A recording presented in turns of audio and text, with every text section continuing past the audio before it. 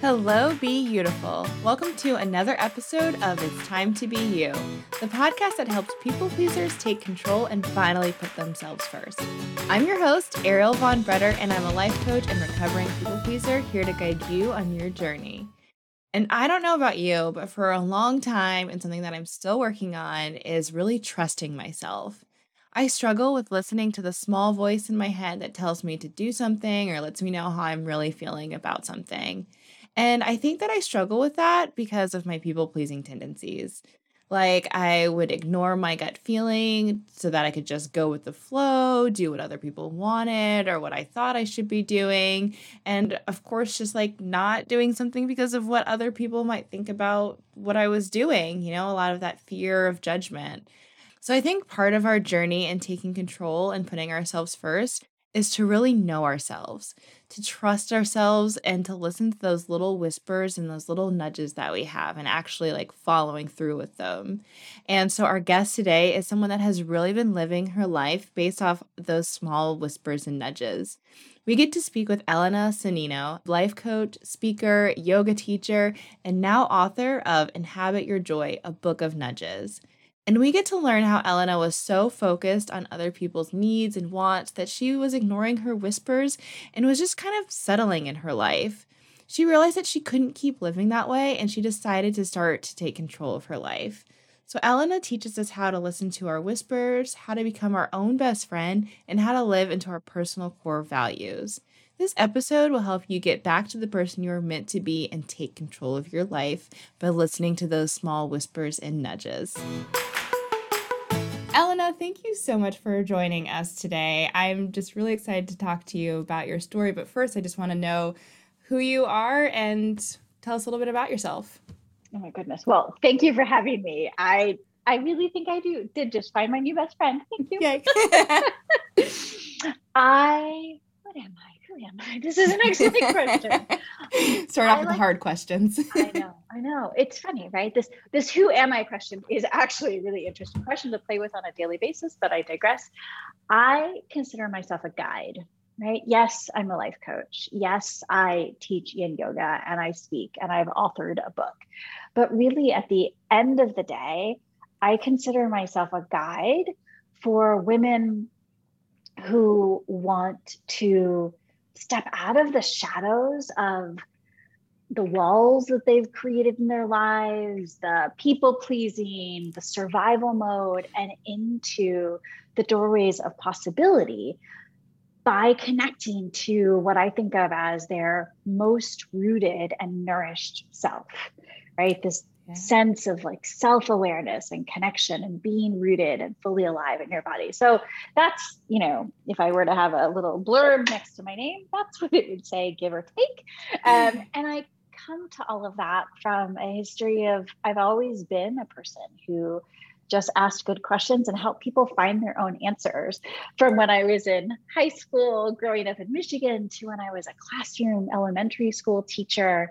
And over the course of my life, I've been taught by experiences that I was really the thing that I had been waiting for, right? All of the clarity, all of the knowing, all of the wisdom, all of the power was always inside me. I just kind of had to get out of my own way. Yeah. And so I eventually, after a career in the school system and then taking some years to do some writing, realized, oh, right, this thing that I do, I'm a coach. So I went down that path formally and then added in my yoga teacher certification, because to me, the two are so symbiotic, right? And if I want to invite somebody to get out of their head, I need to give them a place to go. And the body is always home base for me. So yes. I love that. I actually just started doing some yoga, and I totally agree that it's a great place to really connect with yourself and connect the mind and body. And it's like, I've always heard about yoga being great for that, but I was just like, oh, that sounds slow and like I can't do that. But it's been so helpful. Well, and I saw, correct me if I'm wrong, but you played with some aerial yoga. Is that true? I did. Yes. That was so fun. Right. Yeah. It's just, freedom. Yeah, it's so cool to just see like what our bodies can do and just taking the like patient, like having more patience to be able to try new things and let ourselves be in the moment and not be Yes. so hard on ourselves for not getting it right or being perfect at first. Like that's really been my biggest lesson. Absolutely. Well, and it's funny because I used to really, I don't use the word hate very much, but Yeah. I kind of hated yoga. I mean, when it was the first time I enjoyed it was when I was pregnant. So my daughter's now 17 and a half.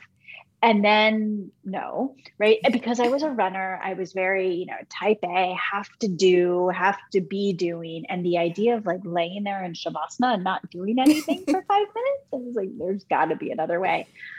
But then I realized I was craving, I was taking yoga classes and practicing when I was traveling. I'd be like, oh, yoga. And I was doing it when I was out and about, never at home. And I thought, well, that's Yeah. interesting. And then when I did find my practice, it came at a time when I was frustrated with my running, when I had Mhm. realized that I kind of wasn't going to allow myself to run anymore because running was always about the finish line and destination for Mm. me. And Yeah. I, at that point, knew that that's not what life was.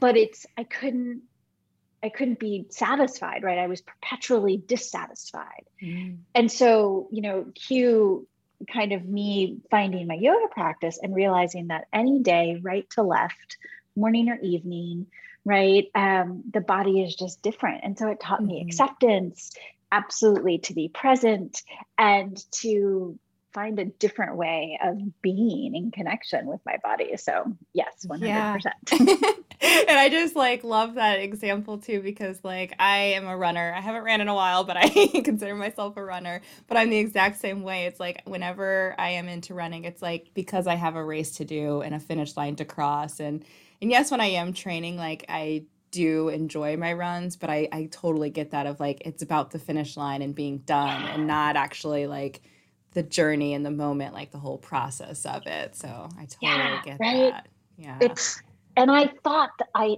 so I didn't run for years and I had decided I wasn't going to run until I could get curious, until I could do it just for fun. Yeah. And occasionally I'd be like, okay, I'm ready. I'd go for a run. I'm like, okay, that was fun, but I'm not going to, this isn't a thing. And then this whisper of, because I've run 5 marathons really slowly, but, and about 2 years ago, this little whisper of, oh, maybe a marathon. And I was like, Mm. no, no, no, no. All right, I hear you, putting you aside. And this whisper kept knocking.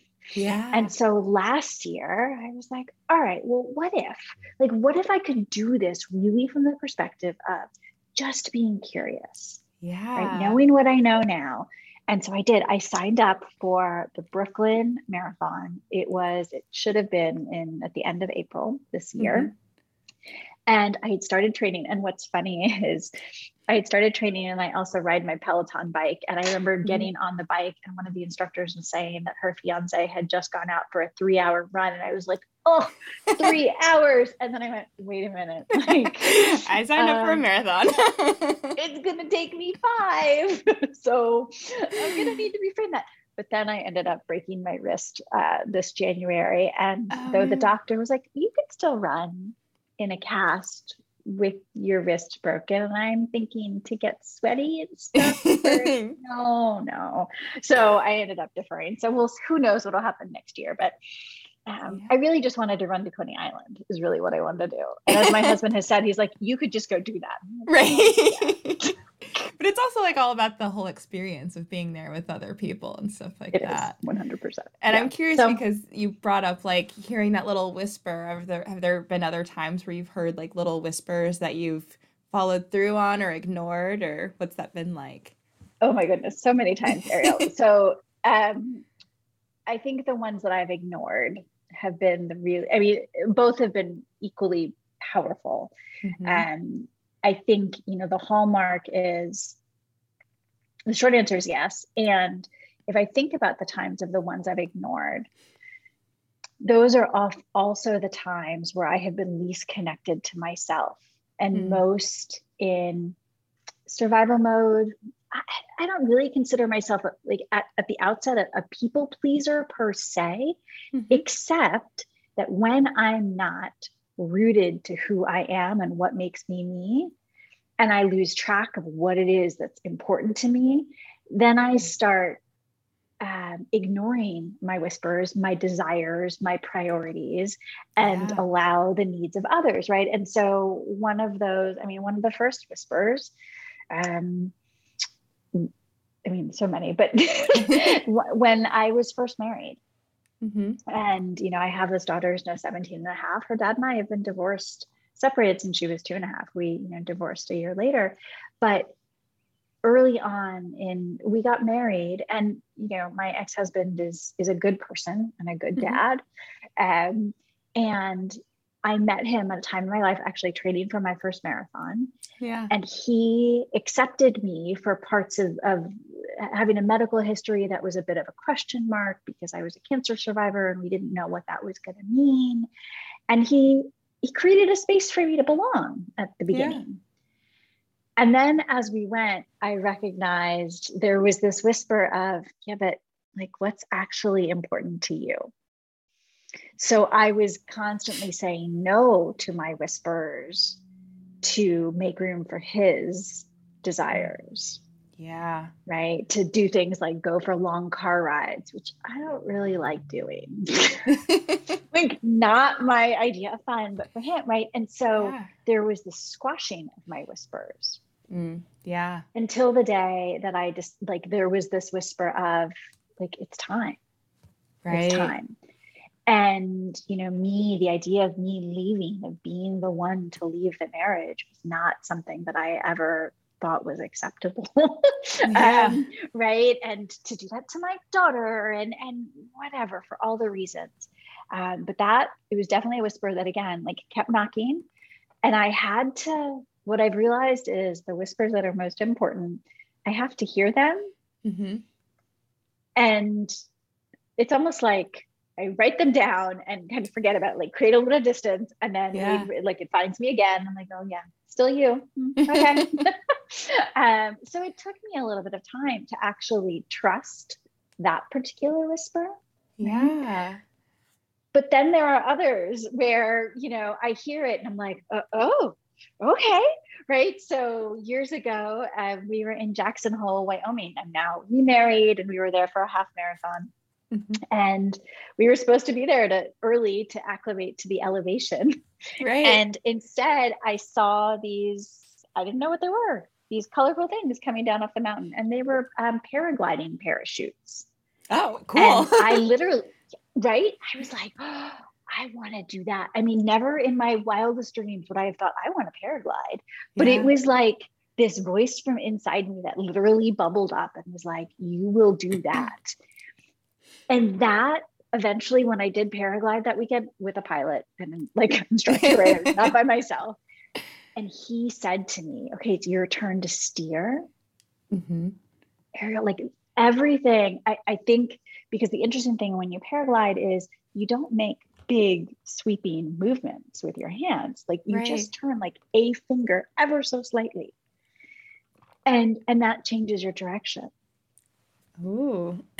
Yeah. And that experience is essentially what helped me realize, because I had been thinking about becoming a coach for a while and doing my training.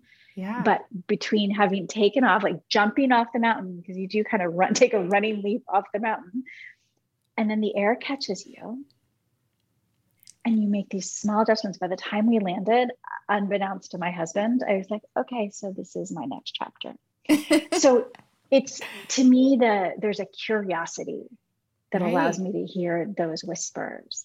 And there have been all sorts. Yeah. I mean, I love those two stories. And it's so especially with your first one and, with thinking about, having a divorce, that's a tough one. And I feel like, it's hard sometimes for us to trust ourselves. If we have a thought and we're like, no, that doesn't sound right. But it's when it keeps coming up, you're like, yes, that is my intuition. I need to follow that and listen to that and lean into what is that small whisper. But then when it's something fun and exciting, you're like, even if it does sound like a bad idea, you're like, oh, that sounds fun. I'm going to do that. And you listen to that little whisper when it's, sounds a little bit easier. Yeah. but it's funny, right? Because there have also been times where the whisper of something that would be fun has felt, I have had to let it linger and keep knocking a little bit more, right? Yeah. Think even like writing the book or deciding, I mean, there's a whisper that's really strong that one day I want to own and run a retreat center. Yeah. And that is a huge undertaking, right? I mean, Right. it's this thing that I've like listened and received and I trust it implicitly. Yeah. And yet it feels daunting. And so there are these, I think, just noticing, right? Yeah. And I think, I mean, I love what you said about, you know, the intuition and listening to it. I think about it a little bit like if you're talking with a best friend, right? Mm. If your best friend were to say to you, hey, like I keep thinking about this thing, we would probably encourage them to explore it, Right. right? Or Yeah. ask questions. You'd be like, ooh, right? Whereas we in our day-to-day lives, whatever that whisper is, we tend to be either moving so fast we're not listening, Mm-hmm. right? So it passes like we're just not paying attention, or we hear it and we're like, no, right now it's not the Right. time. I couldn't possibly, whatever it is. And then the body starts to talk to us. I mean, I think Mm-hmm. about when I broke my wrist. It was the day that my book launched. Same day that my book Interesting. launched, I broke my wrist. And I was going out for a walk with the dog. And it had, I mean, it's Virginia, so the weather is weird in January. Yeah. It had maybe snowed or rained or something a few days before, and there was just a little bit of wetness. And I remember having the thought, don't walk on the sidewalk, you might slip. Mm. And so it's like, okay, so I won't. Except then I did. Yeah. And I did. I literally slid on the ice Oh and broke my wrist. no. And it's funny because, in a way, it was like the universe saying to me, so here's the thing. We've Right. been trying to talk to you. Your body has been trying to talk to you. Perhaps you need some rest. You need to go back into nourishment because you've been a lot of doing. Mm-hmm. And now we're going to call time out. Yeah. And, you know, this ice, you're welcome. It's not the whoosh that I thought I was going to create, but I Right. did. I whooshed and my wrist broke. And luckily I didn't need surgery, right? My body was able to heal itself. Yeah. But it was a really interesting. So this idea of when we don't listen to the whispers, they get louder and louder Yeah. until we can't help but hear them. And that ranges from the really positive to the extreme on the other end, right? And certainly Right. breaking a wrist is not the extreme on the other end, but there is, I think we know, and we just have Mm-hmm. to allow ourselves to honor what it is we know, even Yeah. if I it's mean, scary or hard. yeah, it's always so crazy to think about stories like that because it is definitely, I think certain things are going to happen whether you like it or not, or whether you're ready or not. And it's like if they're meant to happen, like the universe just has a way of like, well, we tried to give you a warning or ease you into it, but you're not taking the break you need or you're not taking the leap you need. So we're just going to make it happen for you. And you need to slow down. So I love that. Yeah, right. It is fascinating. Yeah. And so I'm curious to go back to your divorce. And I think that is a huge part of your story and like kind of where you are now. So I'm curious of like, you know, what made it, what made that little voice get bigger to where you decided to finally like leave for Mm, yourself? yeah, I think there were a few things. The first was realizing that every time I didn't listen to that voice, I was disrespecting myself. And I wasn't, Mm, and right. So I wasn't respecting myself. I wasn't valuing myself, my priorities, who I am. So, so that was one. The mhm. second thing, I mean, honestly, my daughter was young and I didn't want her growing up with us as a version, as her model for love. Right. Yeah. Right. I mean, real talk. Like that was Yeah. really, I love my grandparents so much. They're neither of them are none of my grandparents are alive anymore, but my dad's parents were married 50 years. But Hmm. what I remember most is that for many of those years, in the years, my formative years, my grandmother just wasn't always very nice to my grandfather, right? She would say things and kind of, she's a super strong personality. She's amazing. But I didn't want to get to the point where I wasn't being myself. I wasn't allowing somebody else to be themselves, right? So there was this respect and valuing, and really I didn't want Samantha, my daughter, to have that for her model of what a good relationship should look like. Right. I mean, that's just really filled with affection. Yeah, and thank you for, being so vulnerable and sharing that. And I Yeah. think sometimes you see couples that stay together and they're like, we're staying together for the kids. I'm like, but is that the best idea? Like maybe it would be a better example if you guys weren't together anymore and each of you were happy, and like that's a better example rather than just having, what a family should look like. Right. Well, and then I love that you mentioned the happiness aspect, right? Because here I was, in my late 20s, early 30s at that point. I had wanted two things in my life at that point. I had wanted to become an elementary school teacher and to become a mom. Mm-hmm. And even through a cancer diagnosis where both of those things kind of came into question and then going into remission, I had achieved both of those. Yeah. And yet I wasn't happy. Mm-hmm. And I felt, and not only was I not happy, but I'd go to therapy. And then I was in this relationship and it was like we were roommates, right? There wasn't even big fighting. We were kind of roommates. And a lot of elements kind of came together to realize, right, I'm not doing anything wrong. Right. This isn't my fault.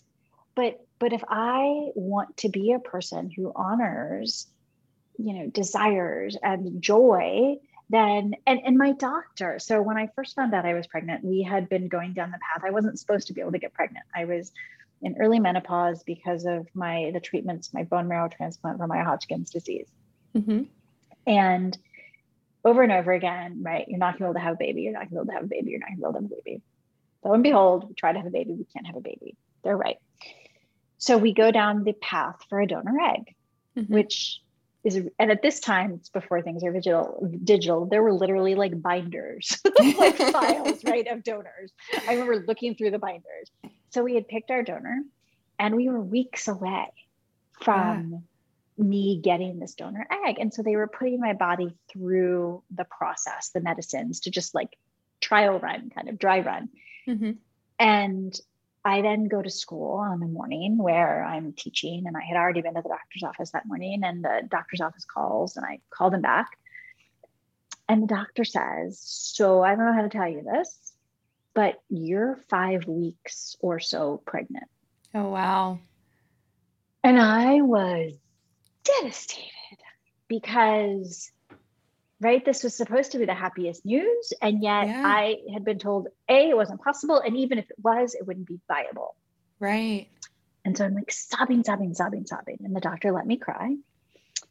And then he said, look, you have two choices. You can grieve or you can celebrate until the day you can't. Aw. Yeah. And I was like, oh, okay, option B, check, right? So I proceeded to like scream in delight, right? All of the teachers, like, it was a thing. Yeah. And then I remember on my way home, I went to the pharmacy to buy a pregnancy test because I wanted to see it for myself, and a journal to start writing letters to this unborn grain of rice, essentially. Aww. And when I found myself, only a year or so later, right? Was this postpartum, right? Like constantly berating myself for not being happier. I remembered what this doctor had said to me. Yeah.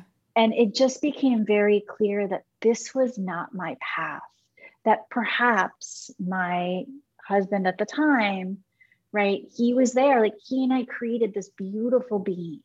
Yeah. And maybe that was enough, period. Right. Yeah.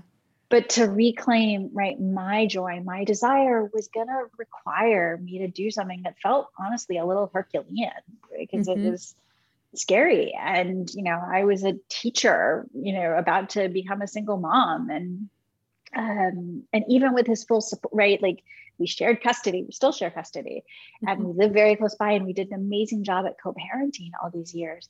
But it was really deciding that I needed to become my own best friend, and I needed to stop putting the desires and the wants of others ahead of mine. Right. And so, I mean, there's like so much to that story already.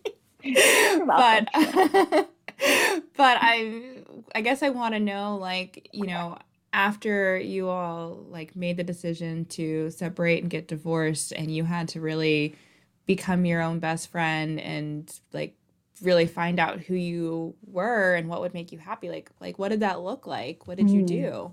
Yeah. So the first was really starting to just explore, all right, so what is it like to begin to kind of know myself, right? Listening, creating practices to listen.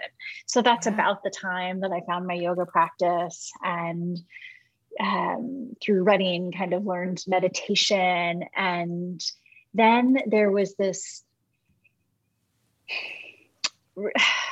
certainly taking myself on dates, right? Because I had also never dated. Here I was dating, but I was like, okay, if I'm going to allow myself to be seen by others, I actually have to allow myself to be seen by me. And so really kind of treating myself the way that I wanted to be treated. Yeah. Right. So just regular day-to-day gestures, the way that I spoke to myself, the way that I looked, did I smile or cringe when I saw myself in the mirror, Right. kind of thing. And then one of the most valuable things that I did was to really get up close and personal with my core values, Mm. with the for me 5, right? Some people say 4 to 7, 3 to 5, right? Depending on who you Google, there are so many resources on core values, but those qualities that tether me, that make me uniquely me. And what's interesting is once I got clear on those, I was like, oh, now I see why my first marriage didn't work, right? Because my core values were not the same of what Yeah. I assume my ex-husbands are, right? And not that we have to have the same, but ours were kind of in contrast, or how we dealt with them were in contrast, right? So Right. one of mine is freedom, right? Being able to I mean, I love to all things flying, but that feeling of like vastness, and also being uninhibited. And Mhm. to some degree, I felt as if there was this element of being controlled, perhaps by my own doing. I enabled it, right? Of always saying yes to other people. Mhm. Um, but so commitment was one. Belonging, Yeah. right? Feeling a deep sense of belonging. Curiosity. Yeah. So I often talk about curiosity as my superpower, right? But in my marriage, so it was really interesting to see. I was like, Right. oh, because when I wasn't doing those, I was totally disconnected from who I was, right? Mhm. When I was married in that first marriage, I wasn't curious. I wasn't asking questions. I wasn't doing things just for fun, right? Everything had to be planned and thought through. And I was kind of losing those parts of myself. But the more I Yeah. realized, could I lean into this? Right. That's where then, things like paragliding emerge, right? That listening to those whispers. Yeah. So curiosity, right? So the core values element for me gave me roots. Yeah. I mean, I love that you bring up your core values because I think that is definitely like a starting point. And I feel like our core values is something that, you do like a training on, at work or something, and you're like, okay, here's my list. And then you like never look at it again. But like when you actually like know your values, then like you can really align it with like everything else that you're doing, like seeing it in your relationships. Like, do our values line up, or with your work, is this where does it allow Yeah. me to be the person I'm really supposed to be? So like how do you, I guess, like how do you recommend people like find their Mm. values, and then how can they actually incorporate and like be aware of them? Yeah. Well, I have some questions. So there are a ton of lists out there. Yeah. And lists are great, except for when they're not. Right. And I started my first core values exploration was from a list, and it Mhm. got me to a place of awareness, right? But Mhm. I actually love some questions. And there are usually 4 that I use. So the first is, and So let me just preface this by saying this isn't usually done in one sitting, right? So when I work on this with my clients, it's actually, I have a group that it's a 10-week group that essentially like we play with this all 10 weeks because it can be a process to percolate and let them emerge and to experiment. Yeah. But the questions are, the first one is, what are the qualities or tendencies or characteristics that are present when you feel most you, right? Most lit up, most nourished. Yeah. Right. So that's one. Another is, what are the qualities or tendencies that are present in your role models, in the people you admire, right? So what do they exhibit? Yeah. There's actually one that I think the most valuable during your pride moments. So the moments where perhaps you needed, that were a challenge, right? What were the qualities or characteristics that helped you through those moments? Yeah. And the last question that I find is actually, for the reasons that we talked about in terms of like when I noticed it not present in my marriage, what are the characteristics or values that we're lacking in the moments where you are all out ragey, right? Those moments that have like angered or saddened or enraged you, that you want to take a stand for. Right. The absence of your core values, right, of certain values is to me like a magnifying lens on what your core values are. Because there's a difference. I like to distinguish between aspirational values, the things you would like to embody, right, versus the things that just are and always have been yours. Yeah. So those are the four that I like to play with. And then, right, you brainstorm. You just like let them all download. And then it's a little bit like if you were to do these on Post-it notes or a whiteboard, right? You categorize them and are like, all right, which ones fit together? Right. And you notice, is there like a category heading, right? Is there something that kind of encapsulates them? And some might fit into, and so then, dwindling them down to then something like 3 to 5. I have an educational neuroscientist friend who's like, no, it's 5 to 7. And then Brene Brown is like, there are 2. I'm like, okay. Whatever works for you. Whatever works for you. But it's kind of that process. So begin with a brainstorm. And then to me, after with my clients, we go through these questions and I have them brainstorm. And for some of them, then I say, now here's a list. Now look at this list. Are there any other words that like jump out at you based on your journaling reflections? Right. Because sometimes it's helpful to go bigger and then narrow it down to be able to distinguish between one word or another word. Right. Yeah, no, that is really helpful. I love those questions to think about, and that you talk about like it is kind of like a process that you have to like sit with it and think about it. Because I think a lot of times when people do those like value worksheets, it's like, well, these are the words that are here. It must be that. And then especially that aspirational value. I know the first times I did that, I'm like, well, I want to be like this. And, but then it's like when you really think about it, you're like, it's okay if that's not me. Like, I think one I think about all the time is like how like family's on there. Like, yes, I love my family, but it's not like my core value. Like, correct. Well, and that's a great example, right? Because family, nature, and faith come up often for people. Yeah. And they very well could be a core value for somebody, but I usually dig in with people on, okay, so what is it about family or what is it about faith, right? Oftentimes those have to do with either presence or connection or belonging, right? If you really, really dig in. So then it becomes, all right, what do you do with them once you know what they are? Right. Again, like we're not just going to have these be, at least with me, they aren't just going to live on a piece of paper, right? But they can become, one of the things I love to do is you can be sitting or standing, but imagining like allowing the feeling of like roots to grow down from underneath your feet and legs and have these be your core values, right? So that you feel rooted, tethered, like having this foundation. Right. What a good visual. Yeah. Right. Oh, I'm glad. And then every week, so I have a journal that I use that I created and I use it with my clients and for myself. And every week it asks like, what is your intention for the week? And then how will my core values help me live that intention? Help me bring that intention forward. Right. So I then think about, so for instance, this week, right? I'm like looking at my journal, commitment, right? So I wrote down like nourish my body with movements that feel joyful. Yeah. Right. And that also went in, like, that's also how I was going to nourish belonging. Right. There was kind of allowing my body to belong just as it is with this practice. So I'm just really intentional about, okay, how can I let my week and my intentions on what I want to bring forward be infused by these core values? Yeah.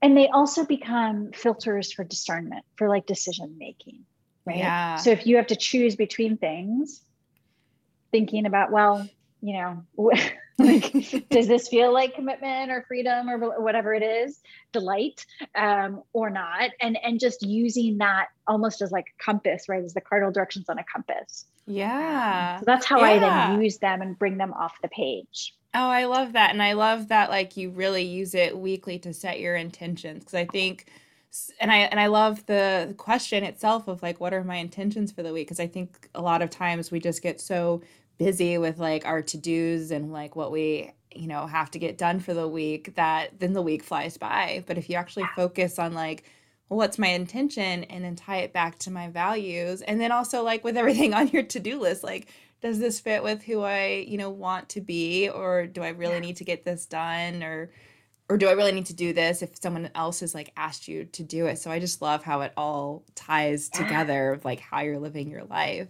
Oh, I'm glad. They're really, I've had client, people say to me, oh, you're not really going to talk about core values again, are you? I'm like, I am. Because to me, they're so useful. And right, it becomes, I don't know, to me, it's once you know what they are. Have you ever like, I mean, maybe it's just me, but I'll get a mirror or something that's like glassy. And I'm like, why does it not look clear? And there's a film on it and you have to like peel the film off, right? Yeah. But I kind of feel like once you know your core values, it's a little bit like peeling that film off. You can start to see yourself and how you are showing up in your life more clearly. Right. Yeah. It gives you presence to then come into like awareness and then make choices. Yeah. Oh, and then I just kind of think about it like it's almost like a filter as well. Like if you're seeing through it, if you don't have that, your life is kind of like being filtered by these things that are like put upon you. But if you kind of remove that, but you're creating like a new filter that's like actually what you want it to be. 100%. And I am not an educational neuroscientist, but I have a friend who is, Stacey Danford, and she actually talks about your core values as your foundational filters, that the brain actually, your reticular activating system, right? That's about as much as I can tell you. It is how your brain takes in information. Yeah. And it uses, these values are the filters with which it takes in that information. So brain science for anybody that likes to, geek out on that, because it's good stuff. I've been learning to geek out on that stuff, and our brains are just so cool about how you can actually like rewire them and change them for like more happiness and joy. And there's so much. So much. I love it. And then I wanted to, you mentioned about, your book that was released. I would love to hear more about that. Yeah. So the book is called Inhabit Your Joy, a book of nudges. And it is literally a book of nudges of, I think, 35 or 36 nudges to help you be rooted, curious, and fully alive in your life so that you can choose to inhabit your joy on any given day, even when life feels stormy or like rainbows and unicorns and everything in between. And it is a book, when I envisioned it, I really had to get out of my own way to figure out what this book was going to be about, right? Because I don't know what I'm going to write about things. And then I was like, well, I've always been this person who asked good questions, right? So I really decided to honor who I was and what I am. And so wrote it in a way that it could live on your desk or on your nightstand, and you could open it on any given day and allow a nudge to find you. Oh. So, right. So if you want, I can open up a nudge for us. Yeah. I'm curious to know what the nudges are. And I'm just like, it kind of goes back to like those little voices. Absolutely, right? And there are all sorts of different. There are 6 nudges that are yin yoga shapes that just help you become present in your body. There are nudges that are, quick little like turnarounds or disruptors. Yeah. There are nudges that invite a little bit more journaling. So let's see. Maybe we'll Yeah. take a breath in. All right. All right. We're gonna take a breath in and let it go. Let's see which one nudge finds us. I use it a little bit like an oracle deck almost. Right. Okay.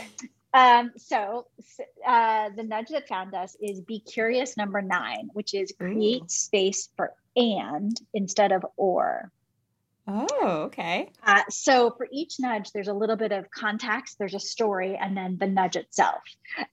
So the nudge itself is try adding an and in to replace all or nothing thinking. This practice doesn't change the circumstances, but it creates an energetic shift that reminds the brain that your thriving isn't defined by one moment, right? So I am tired and I'm giving myself credit for having done this thing that I wanted to do, right? Because usually the brain goes to like the negativity bias of the thing that didn't work. Yeah. So shifting or creating space for an and allows things to be both. Right? It can be stormy outside and you can feel good about something. Something can be growing, right? So it's that idea of really shifting from that all or nothing to what I say in here is I want you to know there isn't a non-compete clause when it comes to your thriving. You can thrive even when things feel challenging. You can thrive and inhabit your joy even when life is stormy. You aren't defined by your up moments or your down moments. You thrive in the and moments. Oh, that is so good. I'm so glad you opened to that. And I think that's so true. Like we get, stuck in like a down moment and then we think like this is it, but it's just I mean, I think there's so much to that because then there's also moments where I feel like if something bad happens that we might struggle to feel guilty about still being still thriving or feeling good about something else. So just allowing ourselves to, be open to the and that it's not a non-compete clause. I love that so much. I'm so glad. Yeah. But it's been a lot of fun to bring this book into the world and let it come alive as people are using it.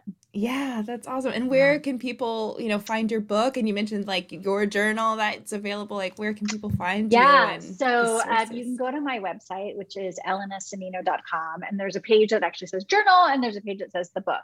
So you can get information about those there. And then the book you can find at bookshop.org, which supports local booksellers and certainly also Amazon and Barnes and Noble.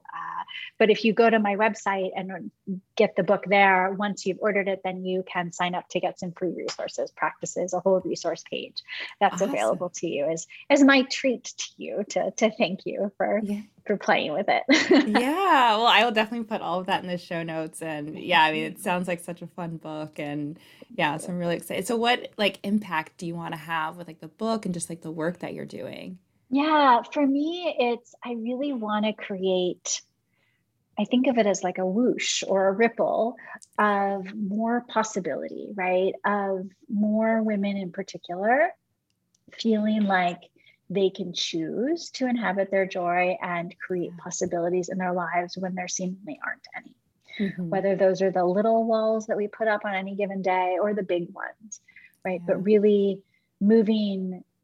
One of the things that's important to me is reminding people that we don't need to be fixed and that we're not broken. Oh, right? that's a big one. Right. And so if we live in this space of we can become our own magic makers, right? But we can create possibilities where there were only walls before. And that's really the whoosh that I hope this book and my work creates. And a sense of women coming home to themselves, right? A legacy really of belonging internally so that then we can create belonging for all around us. Yeah, I love that so much. And then I always like to ask, how has being yourself led to your success? I mean, every time I show up as myself and that I am being myself, it's I go to a place of magic, of possibility, right? That's where I allow and get curious. And that's where, I do things like going paragliding, or most recently belly dancing, a story for another time. I know. Right. But the most, just that sense of not getting in my own way. So every time I allow myself to be myself, I'm creating space for unexpected delights and possibilities, and that's a magical place for me. So yes. Oh, I love it. Well, I'm so glad that you are being yourself and creating space for possibilities and for everyone else. And I could just talk to you forever. I've so appreciated this conversation. Yeah, me too. Thank you for having me. I hope you guys enjoyed that conversation as much as I did. I think the page that Elena opened up to and read to us about using "and" was so fitting as we were making changes in our lives. We can face challenges and still feel good about ourselves. Definitely visit her website, elenasonino.com, to purchase her Thrive Journal, her book, Inhabit Your Joy, a book of nudges, and just take advantage of the other resources that she offers and to stay connected with her because she's just so amazing. And if you've enjoyed this episode and feel the urge to share it, this is my whisper to you to share this episode on social media or write a review. It would just mean the world to me to just keep sharing this with as many people as possible. It's time to stop ignoring your whispers. It's time to get back to the person you were meant to be. It's time to be you.